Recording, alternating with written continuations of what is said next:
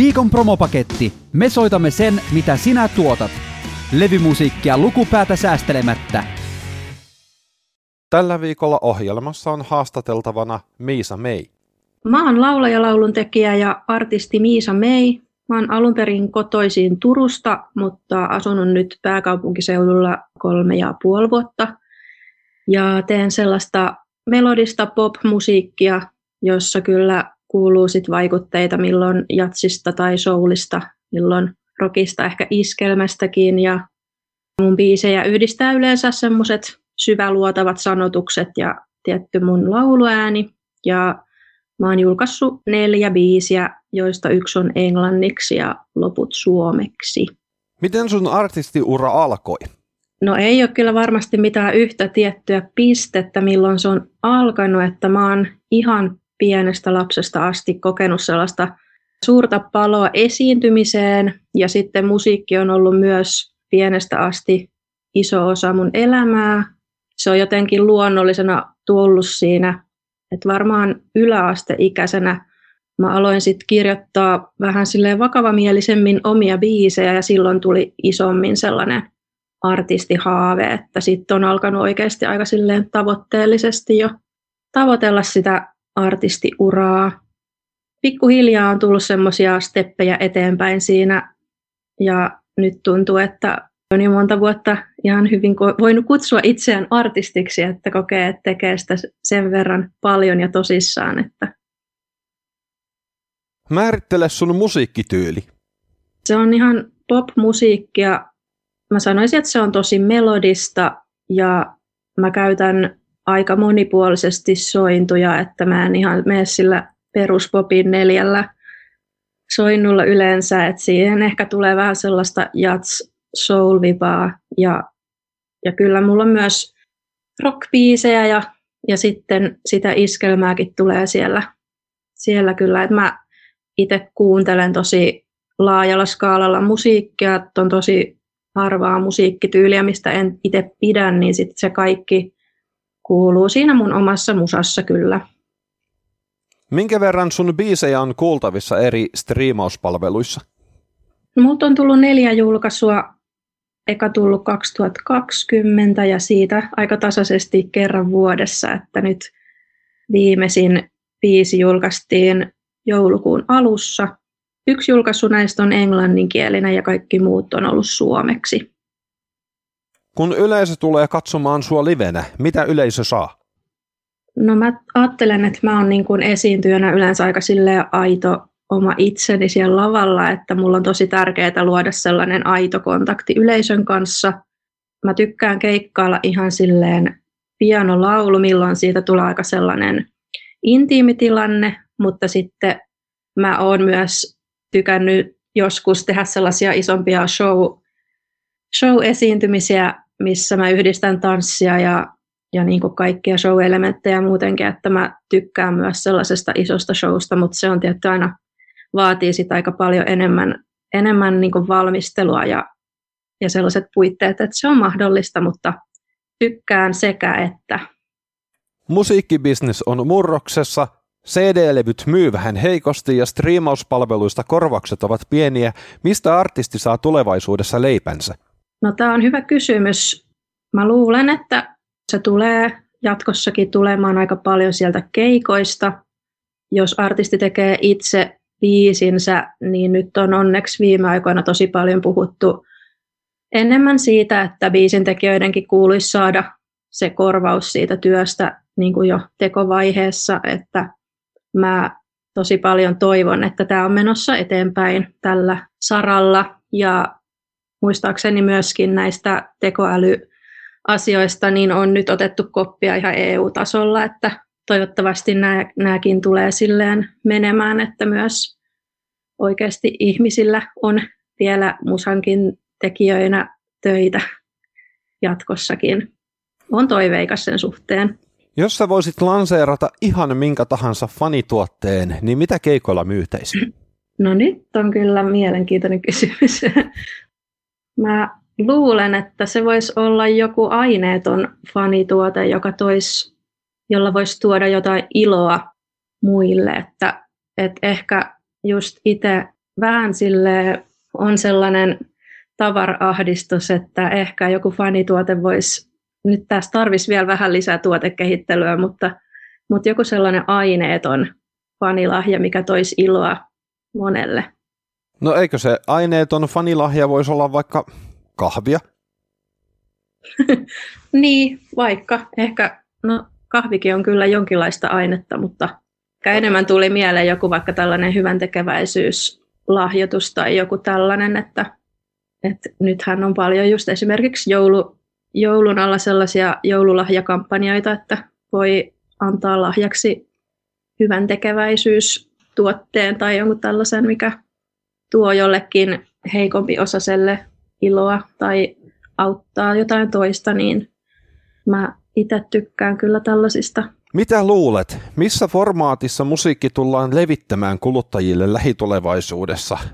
Mä en kyllä usko, että tulee uutta fyysistä, että mä uskon, että se on tämä digitaalinen tulevaisuudessakin.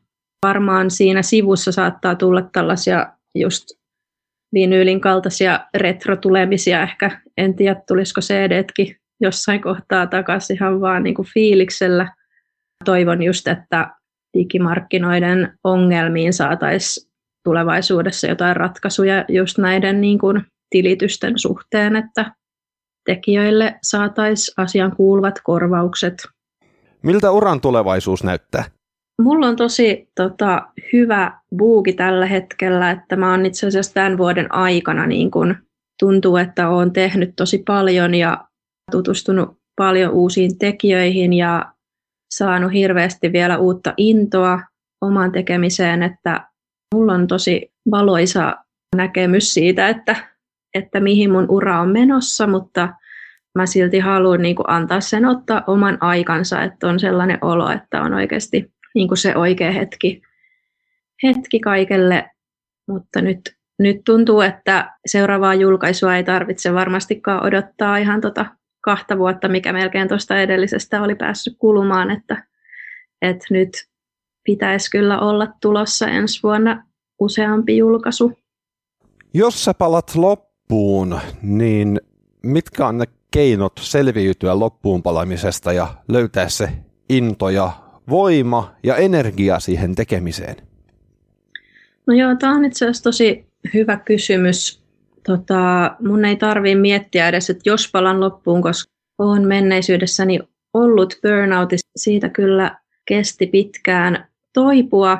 Silloin mä koin, että oikeastaan ainoa mahdollisuus lepää ja sitten odottaa, että oikeasti taas on ne voimat palautunut, mutta tärkeämpää on ehkä ainakin iten kannalta se, että nyt niin kuin pitää tarkasti huolta siitä omasta jaksamisesta ennen kuin palaa loppuun. Että mäkin teen tässä niin kuin päivätöitä luokanopettajana musiikkiuran kanssa yhtä aikaa, niin joskus on aika paljon kaikkea hommaa ja välillä ehkä liikaakin, niin se on kyllä tosi tärkeää, että pitää huolta siitä jaksamisesta ja sitten osaa myös sanoa ei. Se on sellainen taito, mikä on itsen täytynyt kyllä opetella elämässä, että aina ei pidä suostua ihan kaikkeen, vaikka tuntuisi kivaltakin. Tämä on itse asiassa semmoinen asia, missä mä oon niin kun joutunut tekemään todella paljon töitä ja saanut kärsiäkin vähän sen takia, että kun mä en ole koskaan nostanut tästä työstä varsinaisesti palkkaa. Tietysti mä ymmärrän, että kun artisti lähettää mulle musiikkia, niin se toivoo, että mä soitan sen ensi viikolla. Ja sitten mä perustelen, että okei, ohjelma kestää puoli tuntia, koska mä en saa palkkaa, niin sitten mä oon saanut palautetta, että mä oon itsekäs, kun mä ajattelen, että mä en saa palkkaa, että kun mä ajattelen sitä rahaa. Mutta itse asiassa ei se ole itsekkyyttä, vaan se on puhdasta terveellisyyttä sikäli, että jaksaa tehdä. Niinpä. Mä voisin tehdä enemmän, mutta se, että mä jaksaisin tehdä enemmän ja mun kannattaisi tehdä enemmän edellyttäisi, että mä saisin työstäni korvausta. Kyllä. Tämä on niin kuin ihan järkyttävän vaikeaa tavallaan tämä tasapainoilu sen kanssa, että paljon sä jaksat tehdä, kun sä et saa siitä työstä asiaan kuuluvaa korvausta. Niinpä, kyllä niin kuin samaistun hyvin paljon tähän, että itsekään ei vielä sillä musalla silleen kauheasti tienaa, niin on niin kuin tehtävä muita töitä rinnalla, että jos olisi työttömänä, niin siinäkin on niinku just, että Suomessa on aika tarkasti säännelty, että mitä saa tehdä silloin, jos on työttömyystuella esimerkiksi, niin mä oon kuullut esimerkiksi, että muusikolta on niin kuin evätty sitä tukea sen takia, että on esimerkiksi harjoitellut instrumenttia, että se on sitten katsottu niin kuin työn tekemiseksi, vaikka ei saa siitä palkkaa, niin se on kyllä aika vaikeaa tasapainotella sen kanssa, että mä oon kyllä tosi onnekas, että tällä hetkellä on sellainen työpaikka, missä niin kuin kokee, että se jotenkin auttaa jopa, niin kuin, että kun tietää, että tulee se palkka tilille kerran kuukaudessa ja ei tarvitse niin kuin taloudellisesti tällä hetkellä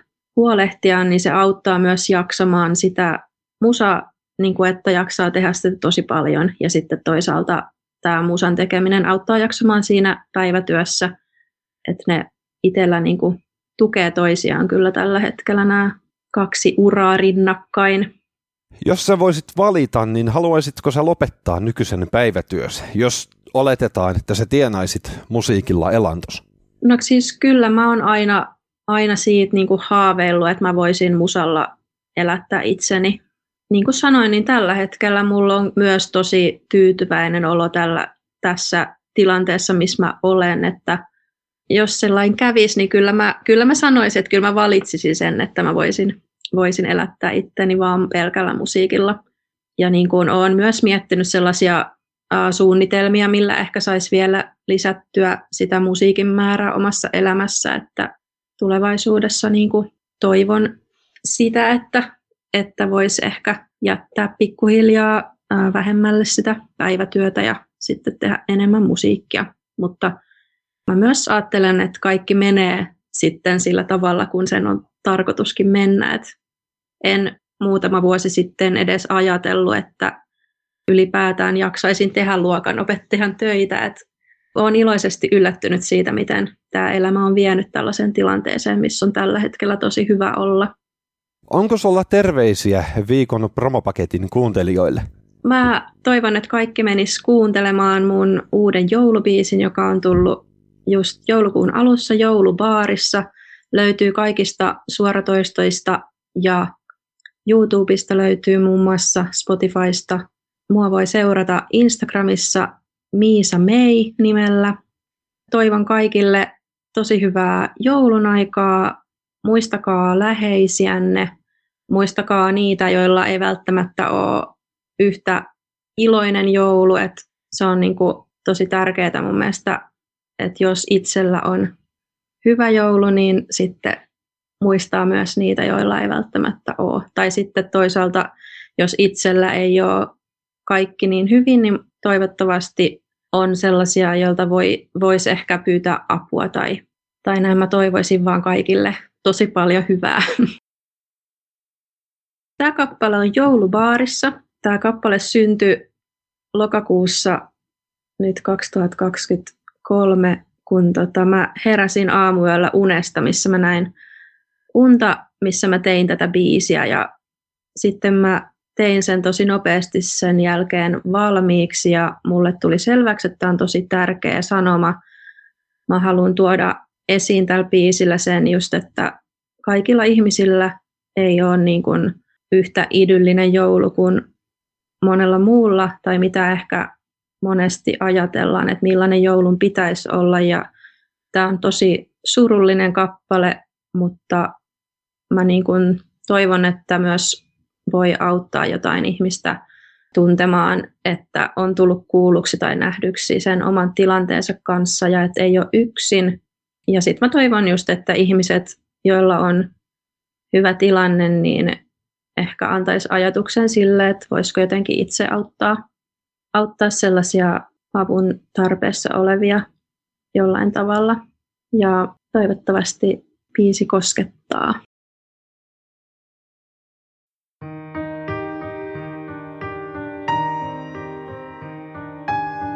Kai jouluukin täytyy se, mitä jollain on ja jollain ei. Miten selität lapselle, että Kelan kirjalla ja rahat vei ja nielet kyyneleit.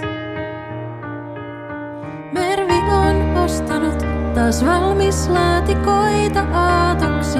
Piilottaa mantelin yhden hengen puuronaamuksi. Jos se muuttuisi onneksi. Ja rappukäytävässä leijuukin kun rasvas savua. Mistä pyhäpäivänä sais muistisairas apua. Ja Anna-Maija saa taas ison lahjapaketin Maarilta. Isä ei tuu kotiin tänään, koska se on joulun baarissa.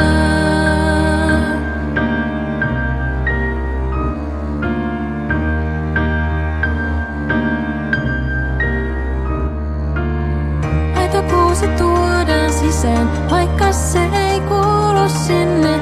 Se on vaan oltava, kun se on hitto soikoon perinne. Kuten se, että naapuri lyö vaimonsa verille. Yhoäiti Maria paistaa pellin piparia.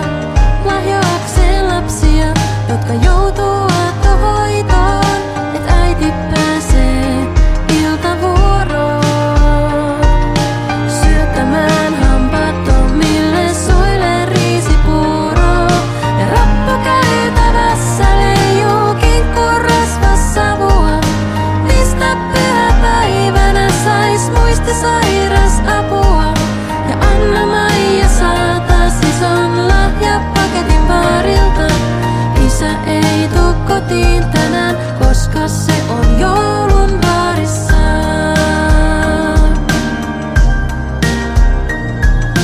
Jenkkityyliin täytyy täyttää joulusukkia. Ja taas uusi sukupolvi pelkää joulupukkia. Tapa uskovaiset lukee pätkän evankeliumia.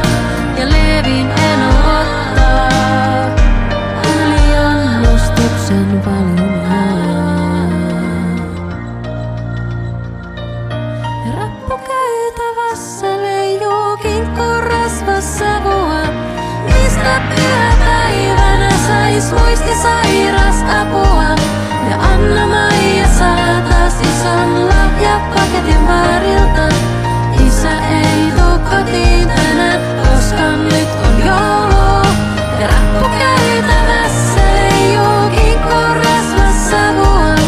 Mistä pyhäpäivänä sais muistisairas apua. Ja Anna-Maija saa taas ison lahjapaketin Maarilta. Isä ei tuu kotiin tänään, koska se on joulun baarissa. Joulun baarissa. Joulun baarissa.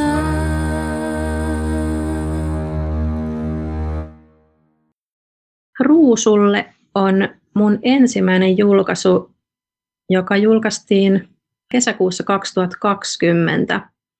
Ja tämä on sellainen kaunis pianoballaadi, joka perustuu ranskalaisen kirjailijan Antoine de Saint-Exupéryn kuuluisaan romaaniin Pikkuprinssi.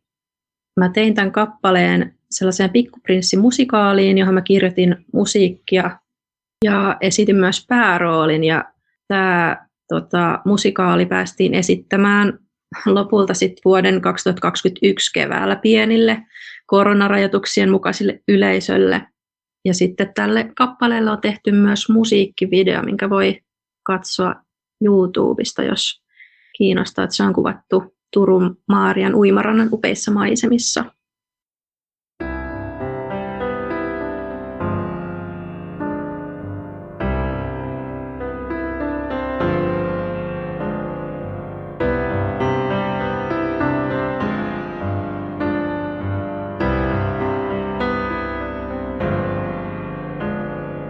Haluun sanoa, sä oot kaunis. Mä haluun sanoa, sä oot ainutlaatuinen.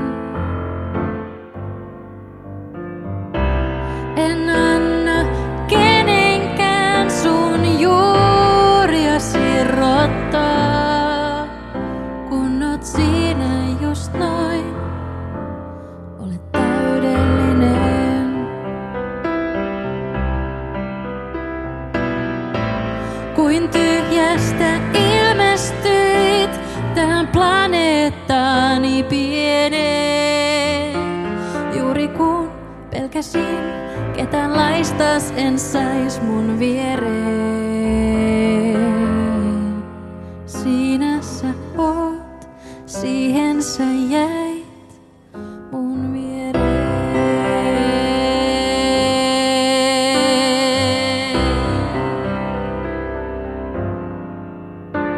Sä haluut kuulla, että oot kaunis, vaikka myös itse jo tiedät sen. Kun katsomme auringonlaskua yhdessä ihaillen, sul on kylmä ja jano ja katsot mua vaatien.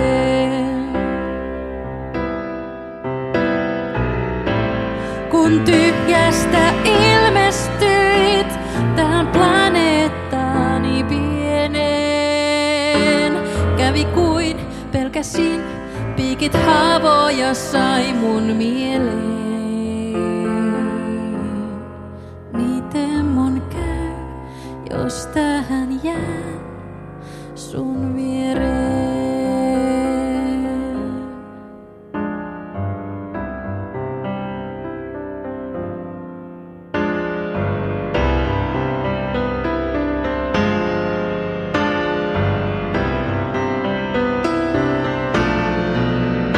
Ja mä lähden, sä jäät, ja sisällä mun pään soi sanat, sun sanat ja vaatimukset. Mä kaikkeni tein, sä mun kaikkeni veit. Mä en riitä, en ymmärrä mitä mä vielä voin antaa. Ei jaksakaan kaikkea kantaa, mun täytyy nyt lähteä matkaan. Siinä sä oot, siihen sä jäät, nyt kun mä menen.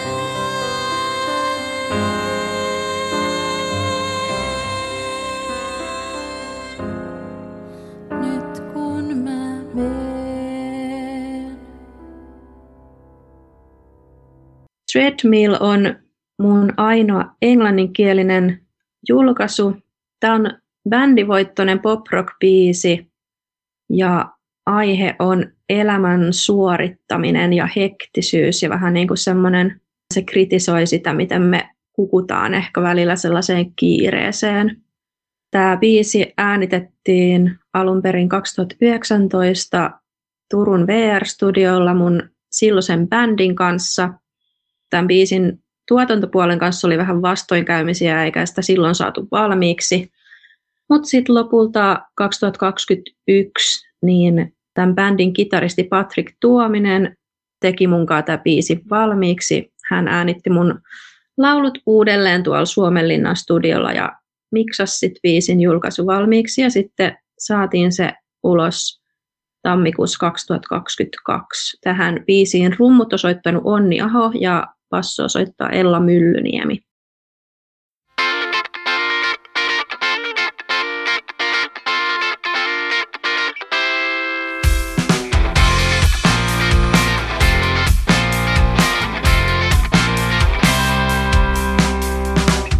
Busy wife, busy city, busy life. He takes a break. Every inhale through a cigarette is too restless. He thinks, what's the point in always pointing out what we don't have? Operating on things we're hating just to live like a rich man. We're running, running, running, running, running, running on the treadmill. We're running, running, running, running, running, running. It's never ending. We chase this life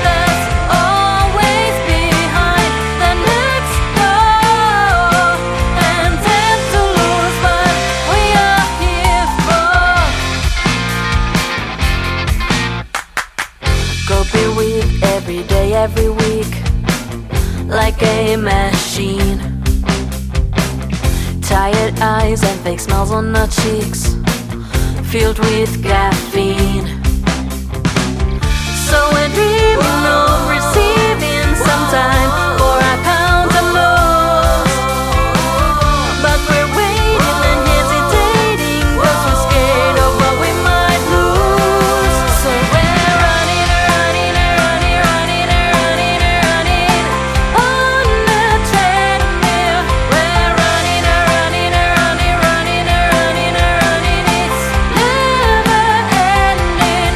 We chase this life that's always behind the next goal, and tend to lose what we are here for.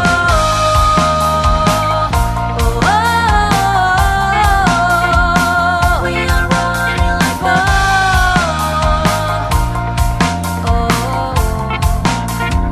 like running like a hazard.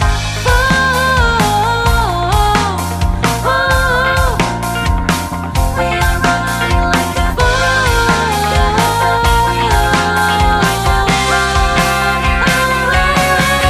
We're running, running, running, running, running, running on the treadmill. We're running, running, running, running, running, running. It's never ending. We're running, running, running, running, running, running on the treadmill. We're running, running, running, running, running, running. It's never ending. We chase this life that's always behind the next goal, and tend to lose what we are here. We chase this life that's always behind the next goal, and tend to lose what we are here for. En tunne mitään oli tällainen yhteistyöbiisi DJ Taikan kanssa. Tämä on sellainen Suomi EDM-biisi ja käsittelee aika vaikeaa aihetta. Tämä kertoo siitä, että on tullut ihmissuhteessa tosi kovasti satutetuksi niin, että on sitten kyynistynyt ja kaikki hyvät ja pahat tunteet on niin kuin turtuneet kokonaan ja ei tunne mitään. Että tällainen vähän synkkä sanoma, mutta kuitenkin EDM-biisi, eli jopa tanssittava biisi. Tämä biisi syntyi korona-aikana. Mä sain yhteydenoton tältä Taikalta, että haluaisinko mä tehdä hänen kanssaan yhteistyötä, ja hän lähetti mulle sitten semmoisen trackin, josta mä inspiroidun tosi kovasti ja kirjoitin nämä laulut siihen, ja sitten hän innostui siitä mun kirjoituksesta ja meillä tuli tosi hyvä yhteistyö ja päätettiin tehdä tämä biisi sitten julkaisuun asti. Meidän korona-ajan yhteistyö tapahtui ihan täysin etäyhteyksillä, että me ei koskaan niin kuin Taikan kanssa tavattu kasvotusten, mutta yhteistyö sujui tosi hienosti. Tähän kanssa laulut sitten äänitetty tämän Patrik Tuomisen kanssa Suomenlinnassa, ja Patrik on myös miksannut biisin. DJ Taikan kanssa ollaan tehty yhteistyötä myös tämän julkaisun jälkeen, mutta ainakaan tällä hetkellä ei ole nyt uusia julkaisuja tiedossa, mutta ehkä vielä tulevaisuudessa.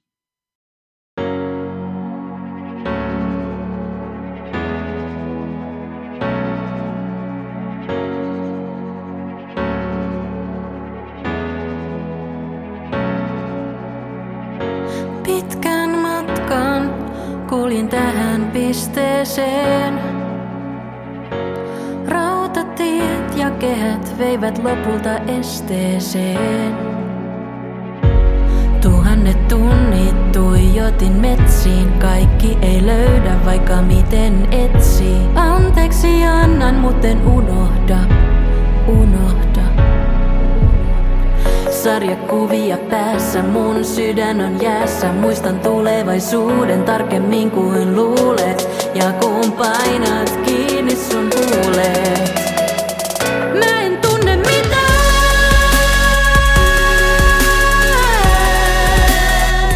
Mä en tunne mitään.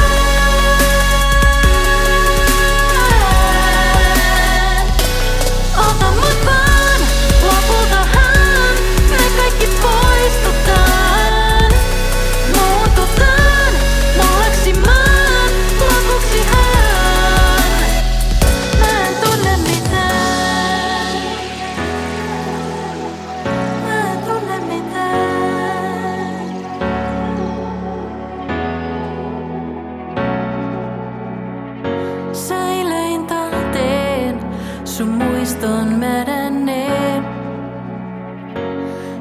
vuosi kiinni, käymisprosessi menee.